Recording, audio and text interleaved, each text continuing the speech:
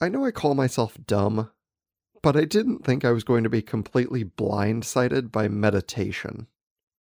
You sit, close your eyes, and think about just breathing, right? It seems pretty easy as a concept, but apparently I'm wrong. And not just a little wrong, but grossly incorrect.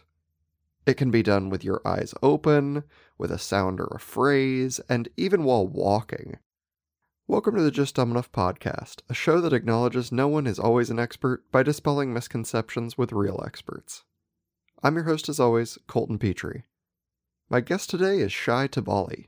Shai is a meditation teacher, yogi, and psychosocial method developer. He's here today to help us better understand the wide world of meditation, how anyone can do it, and the benefits it can bring to your life. With over 20 years in practice and a new book covering 35 different meditation practices from around the world, I think Shai is the perfect guest to help us all understand. Let's find our deeper selves in the here and now.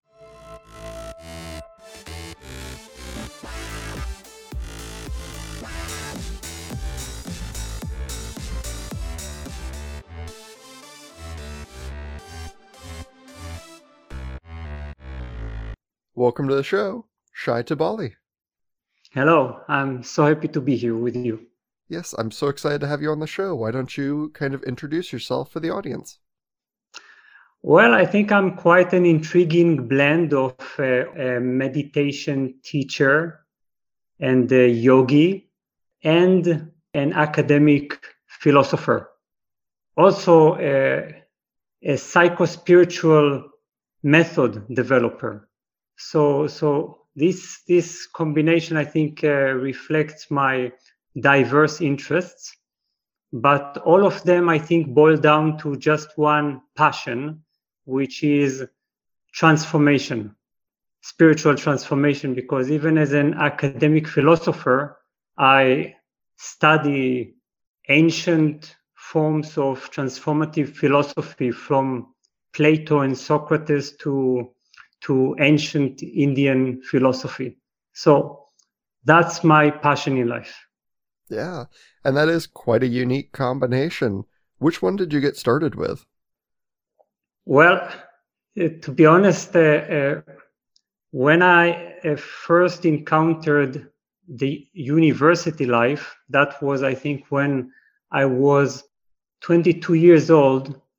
I went to the university with the hope of finding there some real knowledgeable figures who know what the meaning of life is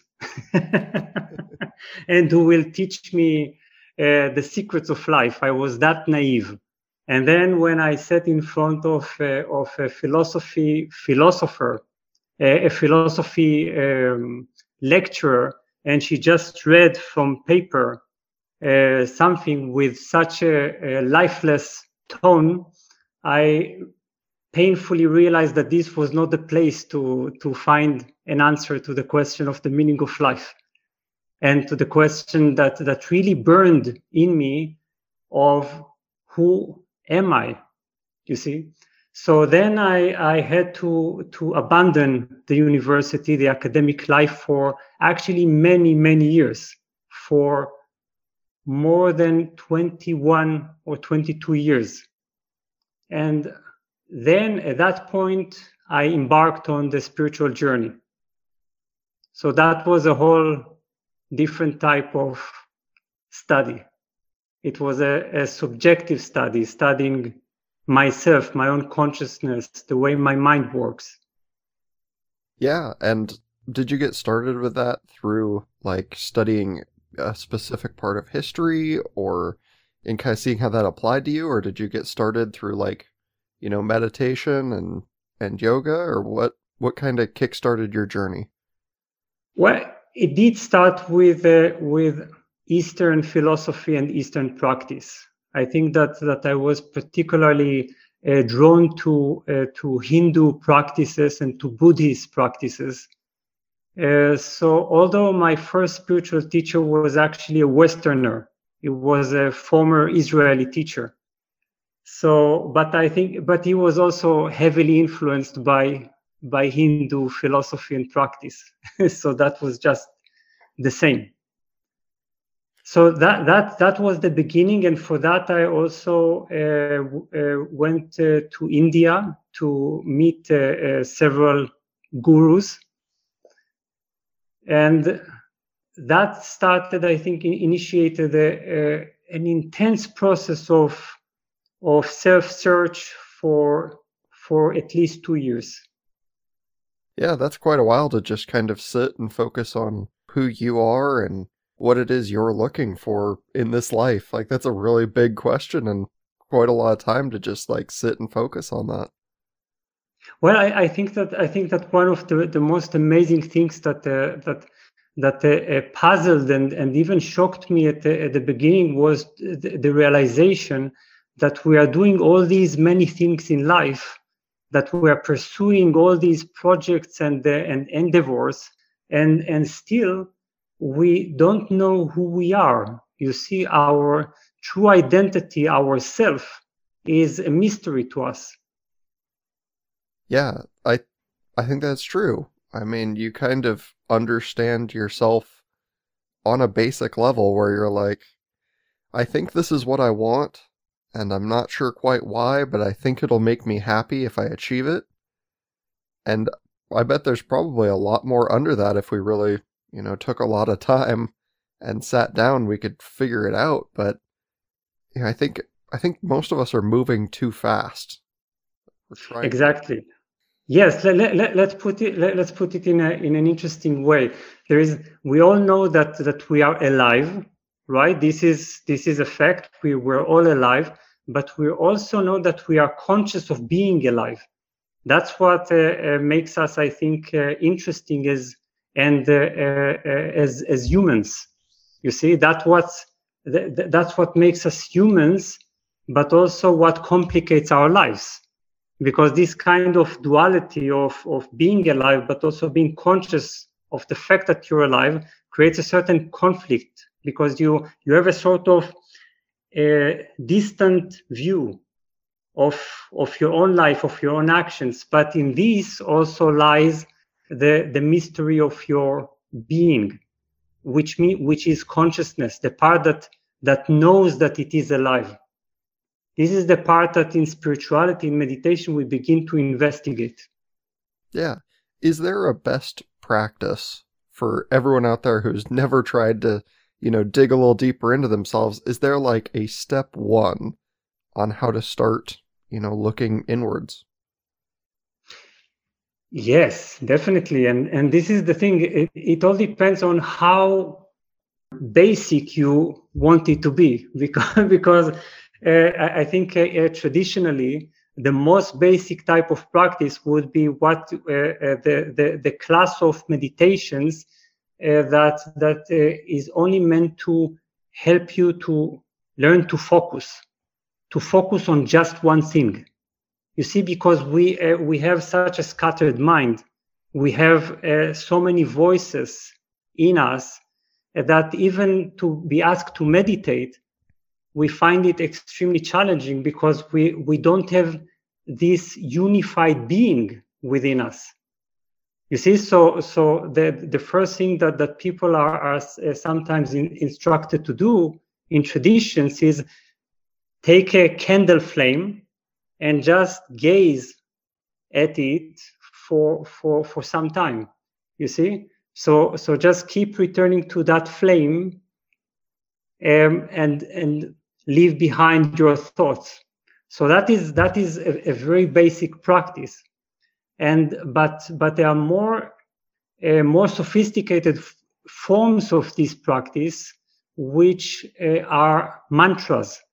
Mantras are simply certain statements or syllables or a certain pronouncements that you need to let reverberate within your mind. So that is also one way of unifying your mind. You have just one thought to focus on. This thought is a certain sacred sound. You see, so this is why I think the most successful meditation in the history of humanity has been transcendental meditation that was imported to the West by Maharishi Mahesh Yogi. So this is the most widespread meditation because it really appeals to beginners' minds. You see, because it simply offers you a specially tailored mantra that you need to contemplate twice a day. So this is just one form, the form of concentration. Another expression of this type of meditation is mindfulness of breathing. And mindfulness of breathing is also a very widespread type of meditation. And this is simply being aware. This was brought to us by the Buddha 2,500 years ago. And it's still valid because it's very simple, but the philosophy behind it is actually extremely profound. Yeah, I mean, how far back does meditation go? Is that the oldest version we know of, or is it even older than that? Older than that. Actually, well, the oldest extant documents that tell us about the practice of meditation are about 2,800 years ago. But we actually know for a fact that there are meditating figures depicted or engraved in Indian caves. And these are from a really long time ago. Perhaps 3,000 years ago, perhaps even more. Wow. So it literally is older than our written history. Exactly. And sometimes I try to imagine how meditation was born, you see?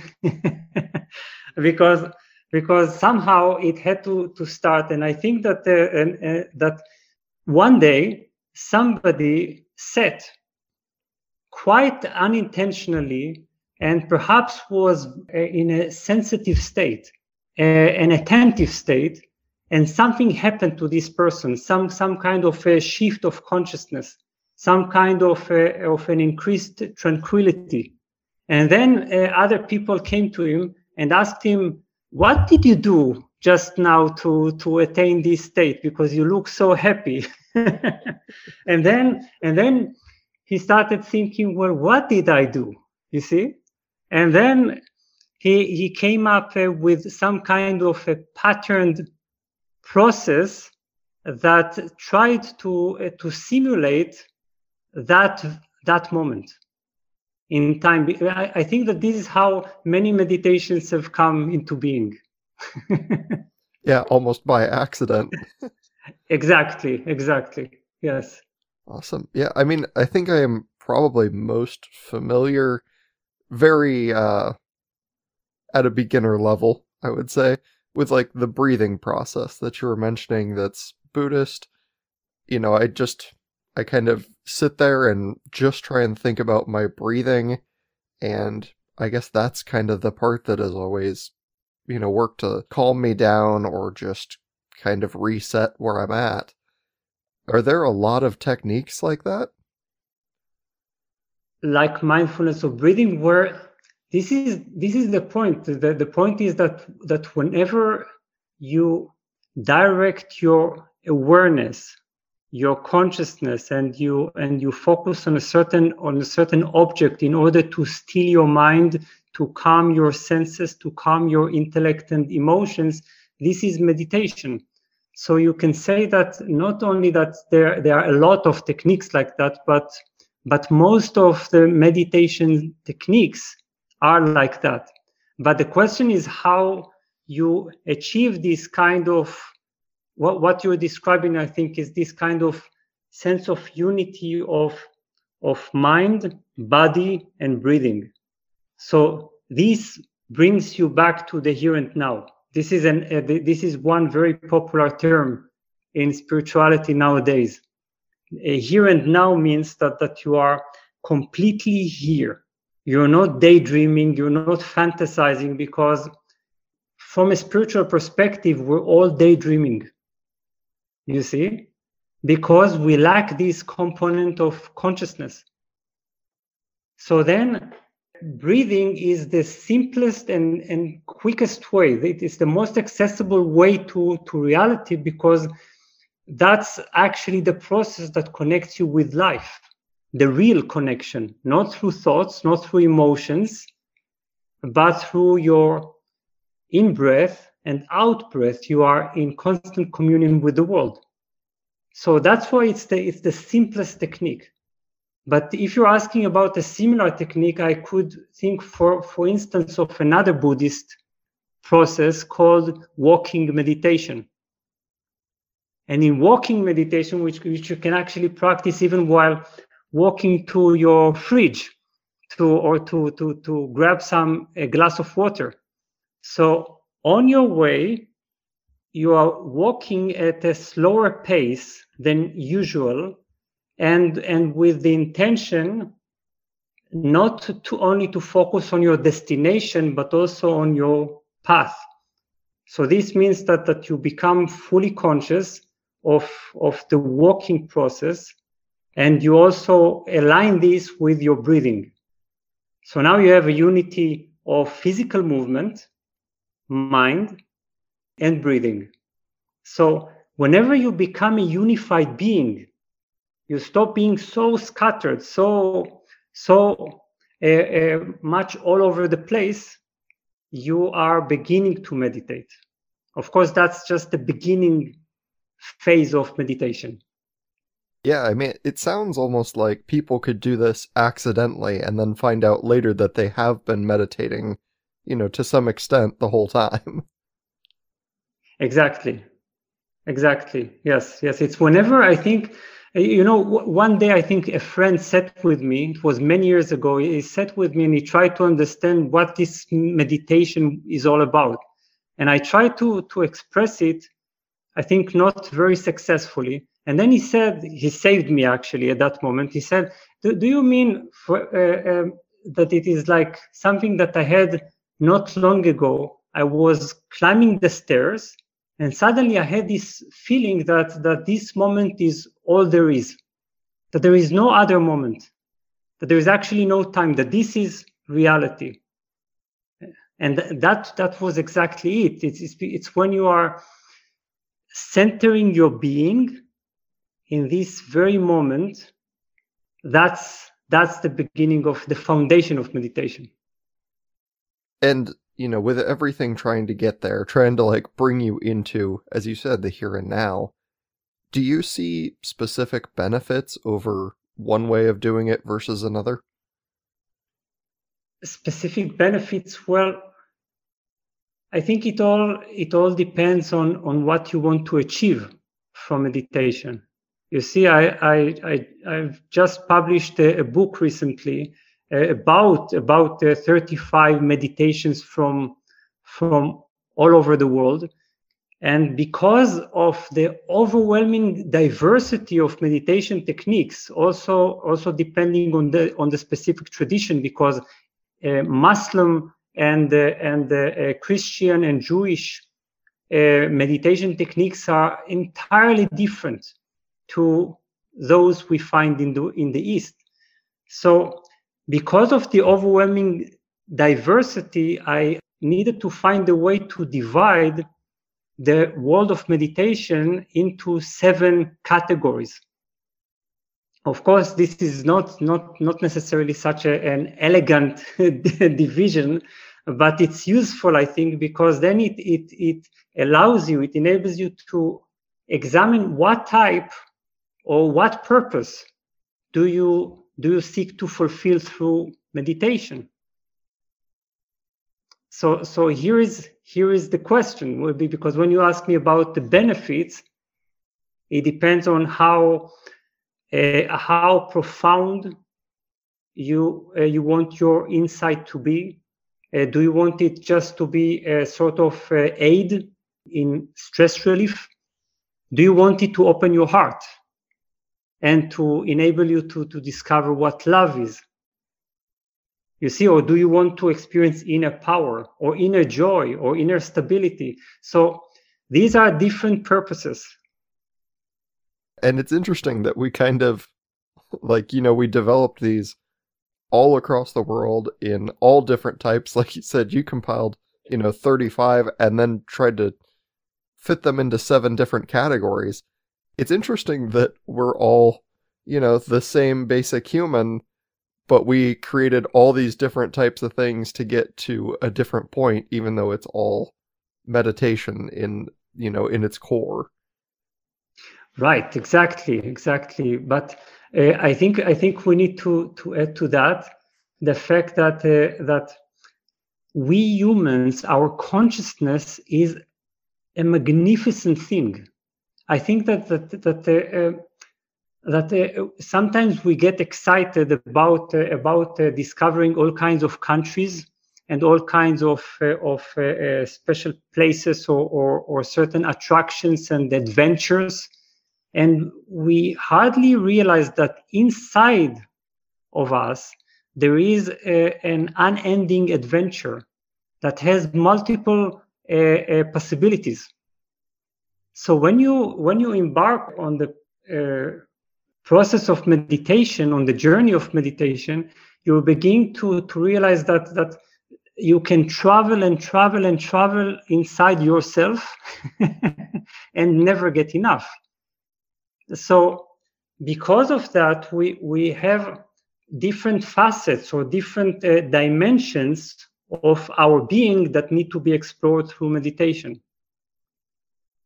Some of these can be again heart opening, or the dimension of the immovable dimension of our being, stillness, joy. All of these need to be discovered as unconditional qualities of our being. That means qualities that do not depend on external triggers. We don't need the world to have these qualities developed or discovered. Well, and it's interesting that, you could do all of this work and change from the inside and become, more who you are. Like you said, figuring out your deeper self. That would change your trip as well. Saying you're going to go to India, right? Like, I'm going to visit tomorrow. If I said I'm just going to hop on a plane and go. Are you? I'm not, but if I said I was going to, yes, I would have a much different experience than if I, sat here and I said, I'm going to try, very intensive meditation for the next 2 years straight, and then go to India. Like, I'm going to have a much different experience because I have a different understanding of myself.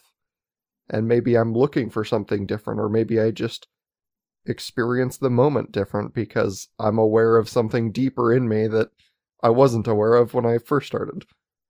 Exactly. That's beautifully said, because we can travel everywhere on Earth and perhaps even on Mars if we are we're going to do that probably sometime soon. But we still don't know the traveler. You see, we don't know the one who travels, the one who searches, and the one who experiences. So this is the thing. We don't know the subject that is experiencing everything, and for this reason we can have many different experiences externally. And still, as long as we don't bring the quality of our own being, it is like a certain, I call it our other half. You see, we are looking for our other half romantically. Almost everyone feels this kind of what we can call it heartbreak, or the half heart. You see that our heart is a half that seeks another half to complete it. And I think that because we don't know meditation, we are so obsessed with having the other half of ourselves represented in another person, a child, a romantic partner, or whatever. But as soon as you're beginning to discover your other half, which is your invisible being, your invisible part, your innermost self, you are actually incomplete forever. And then when you are incomplete, you will begin to project your incompleteness on the other that you finally found and expect them to fulfill these unrealistic expectations. Yeah. It reminds me, I had someone say to me once, when I was asking them, because they were a relationship expert. And so I was asking them, well, what do you find? Like, what is it I'm looking for in a partner? What should I be looking for? And they said, don't ever look for someone that completes you because you'll never find it. Instead, look for someone that complements your life. Like, it's great that they're here, and if they're not here, you're still a whole person outside of that. That's brilliant. Yes, that's brilliant advice. I think if we have meditation on our side, if we have meditation as our support, as our source of this realization, we can actually follow this advice fully. You see, because otherwise we will still feel this nagging incompleteness, and I think this sense of nagging incompleteness is actually helpful because it is a call from spirit. This is how I would, without sounding really too religious, I hope. It's because it's our own spirit, it's our own consciousness that hasn't been explored. And I'll ask this: if we were, say, I've done the basic work, and I've kind of figured out how to focus my mind on something, right? I was looking into a candle flame, or I focused on my breathing. Whatever it is that I learned how to focus. Is there a direction I should try and work on first? Like, should I try and work on opening up my heart, or should I be looking for something else? What do you mean by look for something else? I just mean, like, as you said, there's lots of things that you have to kind of search for internally. Yes. Of work towards. Is there like a best first one to aim towards, or is that just like it'll happen when it happens? I think there is a certain first challenge that no one can bypass. You see, unless there's some sort of spiritual geniuses, because we've had this throughout history, some kind of spiritual geniuses who didn't really need to go through all the steps. You see, but for the rest of us, I would say that the first group of meditations is the one that is designed to relieve your existential tension, because we all suffer from a certain existential tension. It's you're nodding. Yes. Yeah, yes. I'm nodding for those that can't see. I am definitely nodding. Yes, because we feel first of all that we are not fully restful, or not fully stable or at home within ourselves and within our bodies. This is actually an indication of the existence of existential tension.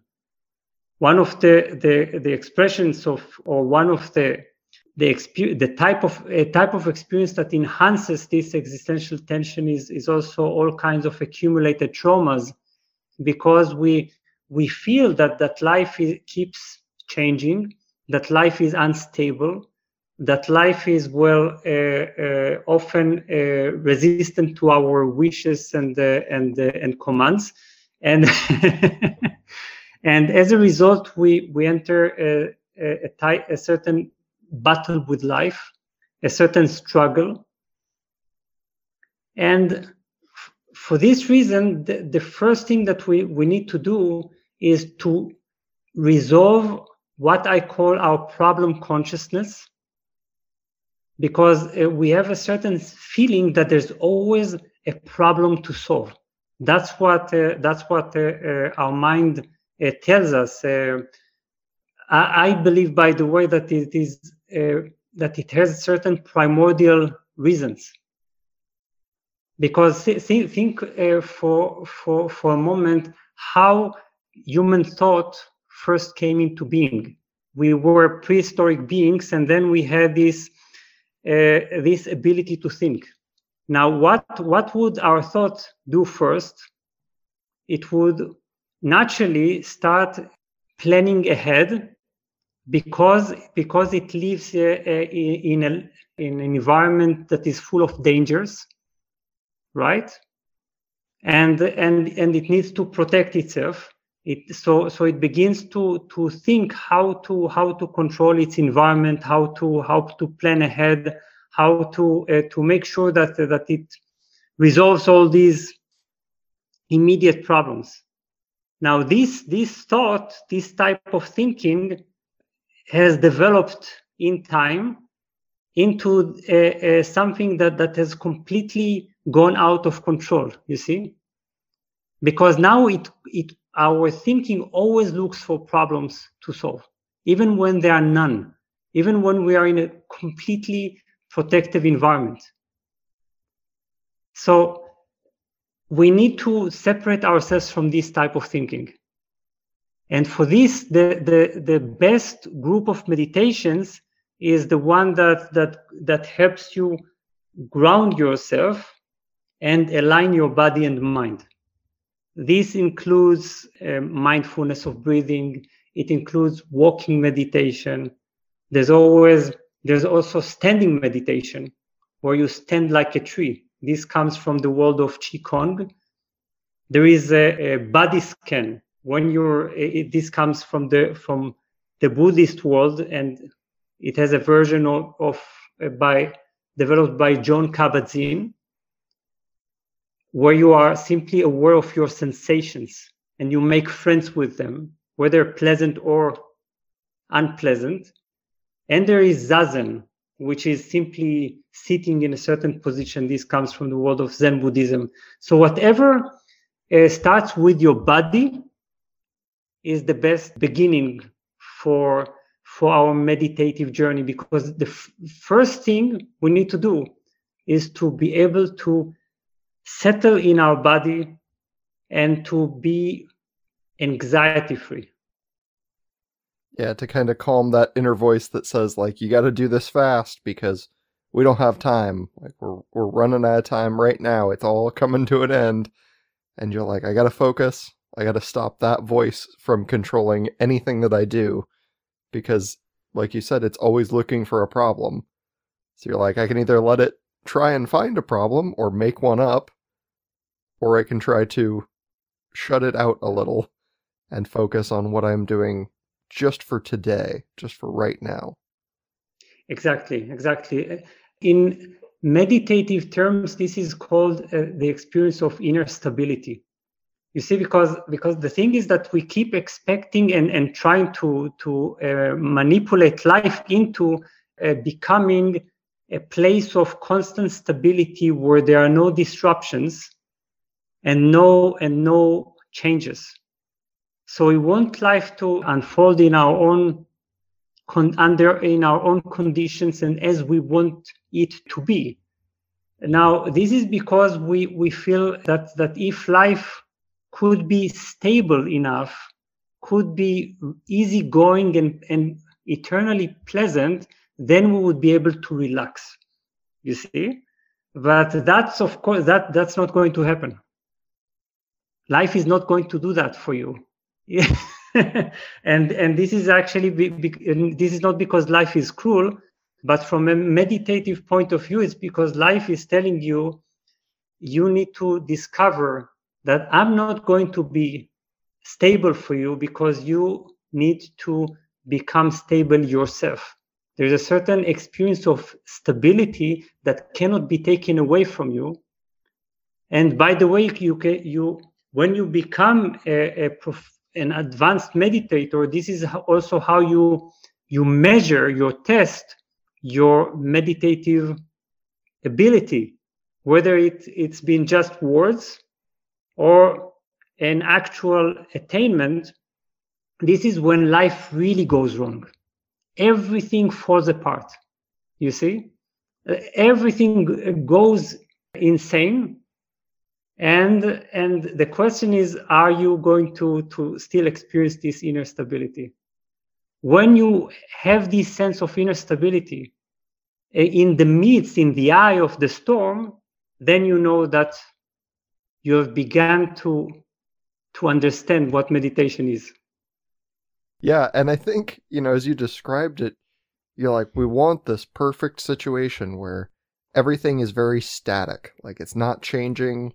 There's nothing happening to us. I think that would actually give me an immeasurable amount of anxiety because I would be like, everything's about to collapse at all times. It can't just stay like this. Like that would give me an internal panic.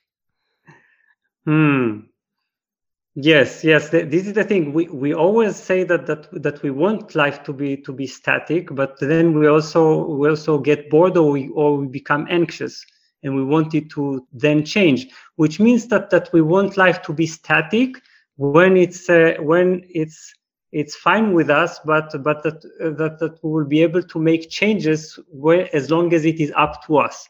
You see, we just don't want life to change.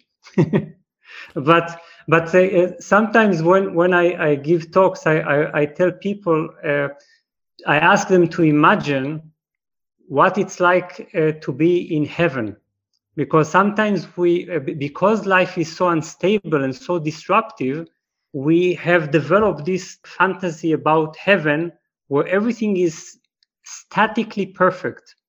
You see, nothing happens. And then I ask them, do you really think that you will be able to stand that you will not want to disrupt it sooner or later? You see, because I think that then we will be bored.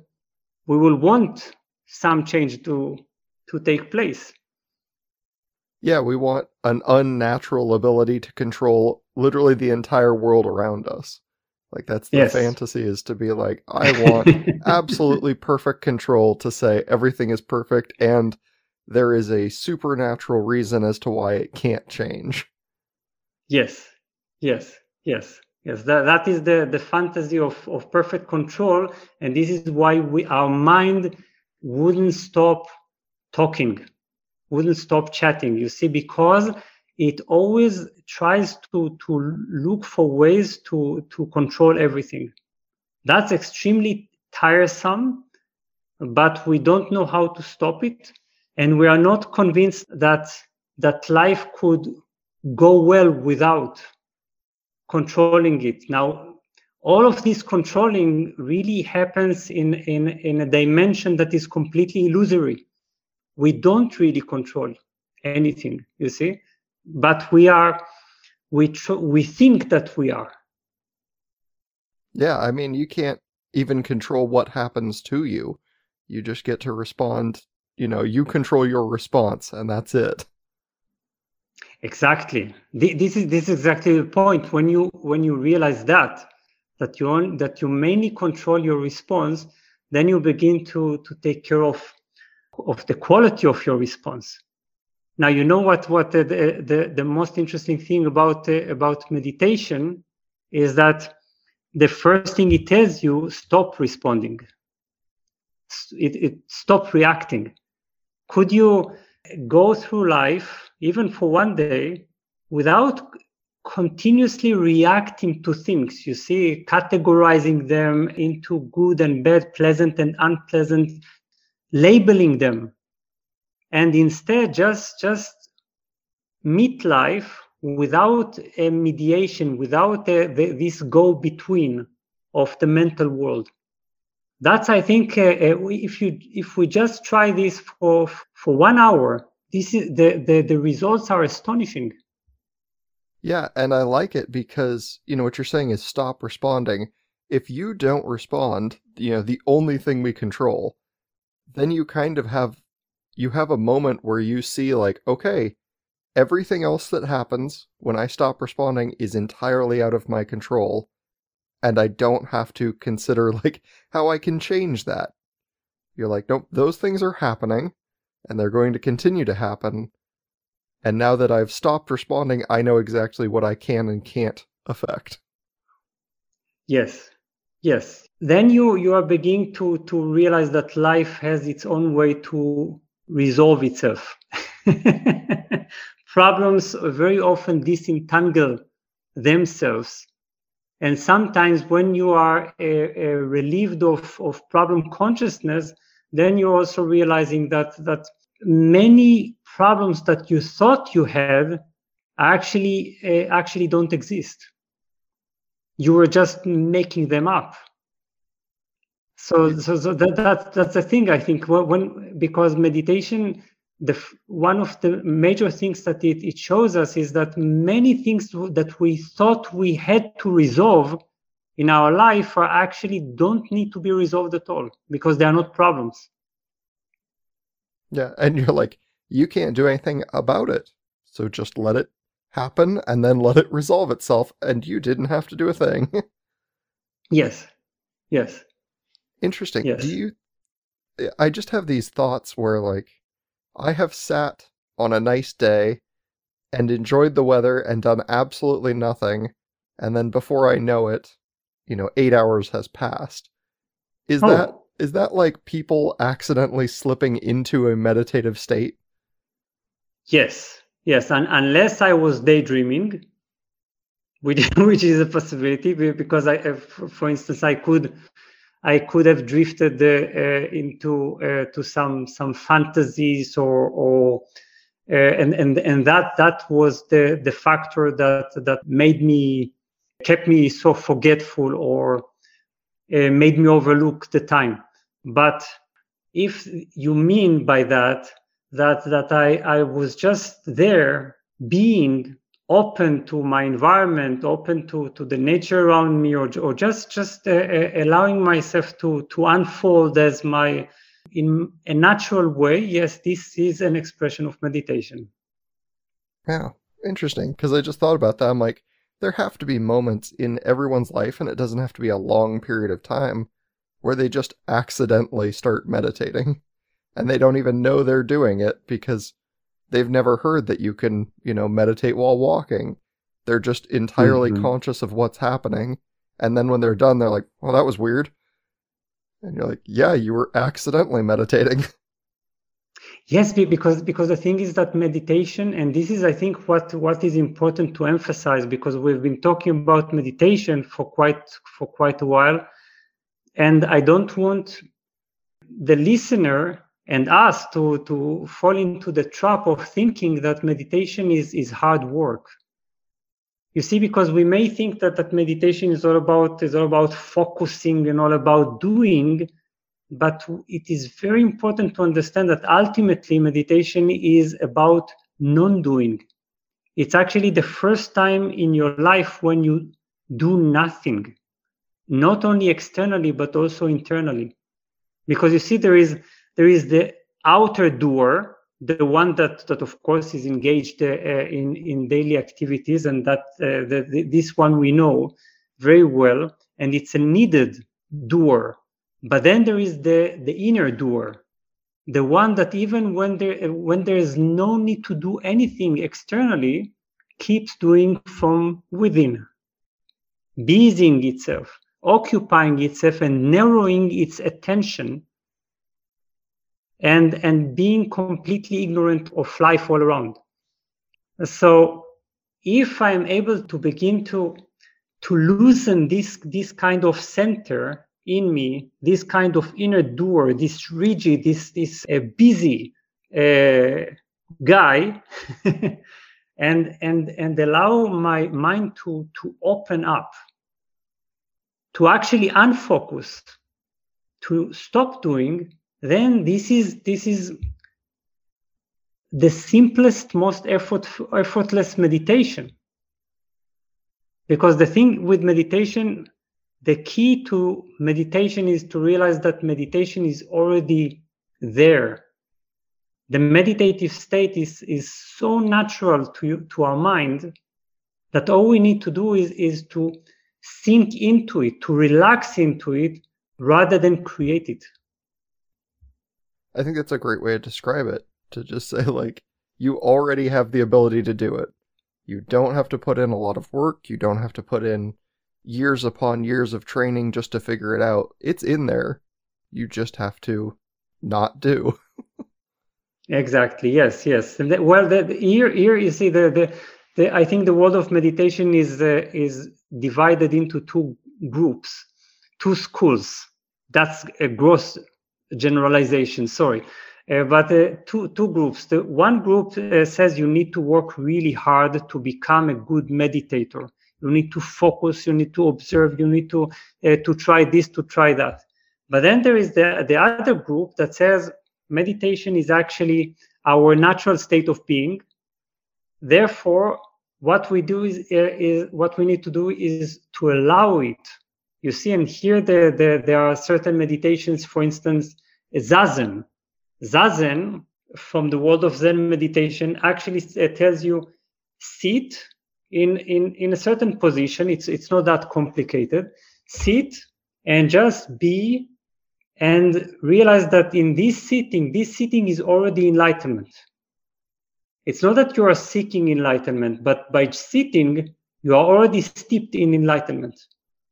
Or there is another meditation called Dogen, which comes from the world of Tibetan Buddhism, and they tell you enlightenment is already here. It's in the gaps between every thought and the following thought. There is a gap. Thoughts don't flow in ceaseless and unbroken chain. There are certain gaps. Also, by the way, when you are aware of your breathing, a certain gap, and in this gap, if you fall into it, that's already meditation. So it all depends on what school you want to belong to, or you want to flow from one another interchangeably. Yeah, like it certainly doesn't hurt you to learn all of the styles to see which one kind of suits, your mindset best. Exactly. Yes. And yes. I know we've kind of talked about, and I know I've kept you a while, thank you very much for that, but we kind of talked about, using meditation and overcoming, like the anxiety that you feel and things like that. Can you also use it to overcome like a physical pain in the moment? Say like I have injured my shoulder in some way and I just need to can I, for a lack of better way to say it, can I breathe through it? Yeah, that's a good question. And I think, first of all, in terms of research, scientific research, what they've discovered is very interesting. I once met a certain professor, a university professor, who is also a researcher in the field of meditation and body-mind connections and so on. And he told me with frustration that he had been researching meditation for many years, and he was really hoping to prove that meditation can help you to relieve your physical pain, because he's also a medical doctor. But eventually he had to admit that it isn't exactly so.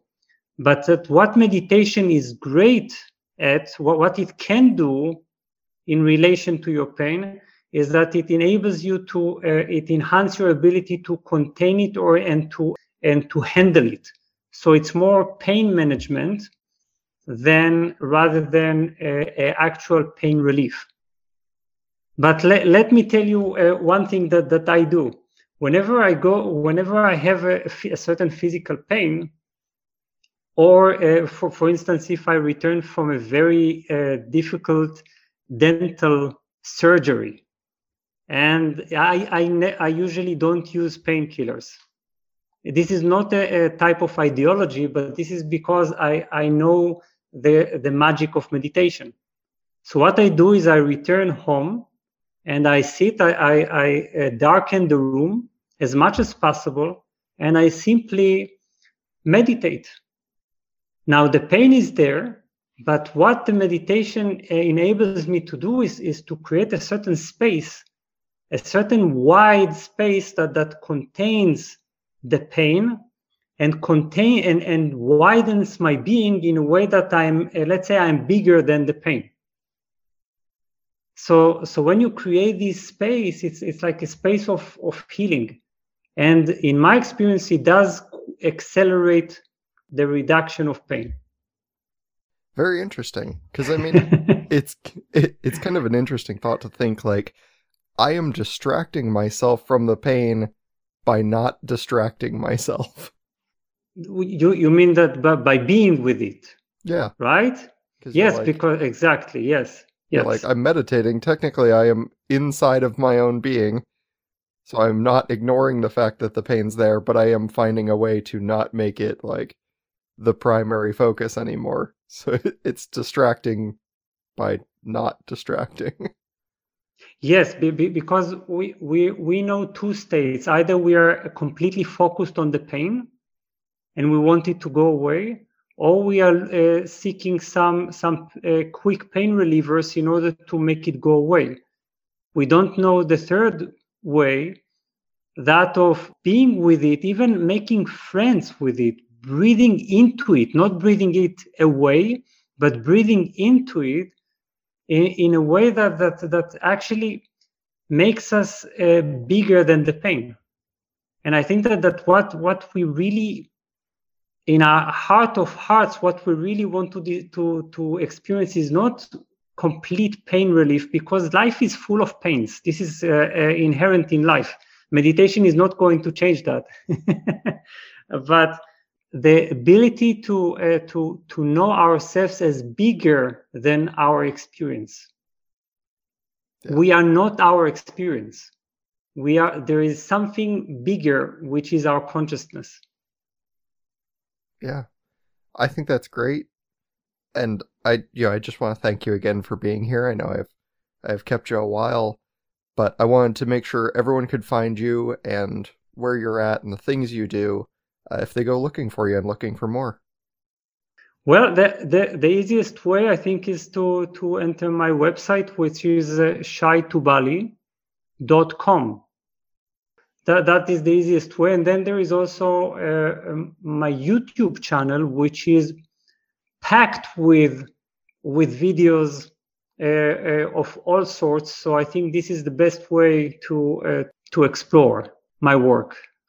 And I will make sure to put links for those in the show notes. So when people are checking out this episode, all you have to do is click the description and it will open up and you can go straight to those pages. So you don't have to do anything complex. And then if they find, your YouTube channel especially helpful, like subscribing to it, liking videos, commenting, all those things help other people find them. So if they don't necessarily find, the same way you did, you can find Shai through recommendations, and it helps other people to find your stuff. But I have appreciated your time immensely. This has been great. Thank you so much for being here. It's been a great pleasure being with you. Great pleasure. Thank you. Thank you for listening to this episode of the Just Dumb Enough podcast. Walking meditation is really hard. I gave it a shot after doing this interview, and trust me when I say that you are underestimating the slowness and immense focus you need just to not fall over. If you enjoyed the episode, please take a brief moment to rate the show 5 stars on iTunes, Spotify, or Audible. If you really like what I'm doing, remember to subscribe for more episodes every week and check out the over 100 episode backlog. Let me know what you'd like to hear next by reaching out and emailing me. dumbenoughpodcast@gmail.com, or by sending a message to me on any of the show pages like Facebook, Instagram, Twitter, or wherever else you find me. I'm always looking for new topics, guest ideas, and questions from the audience. That's it for this week. Have a great weekend, and I'll see you right back here on Monday. Bye-bye!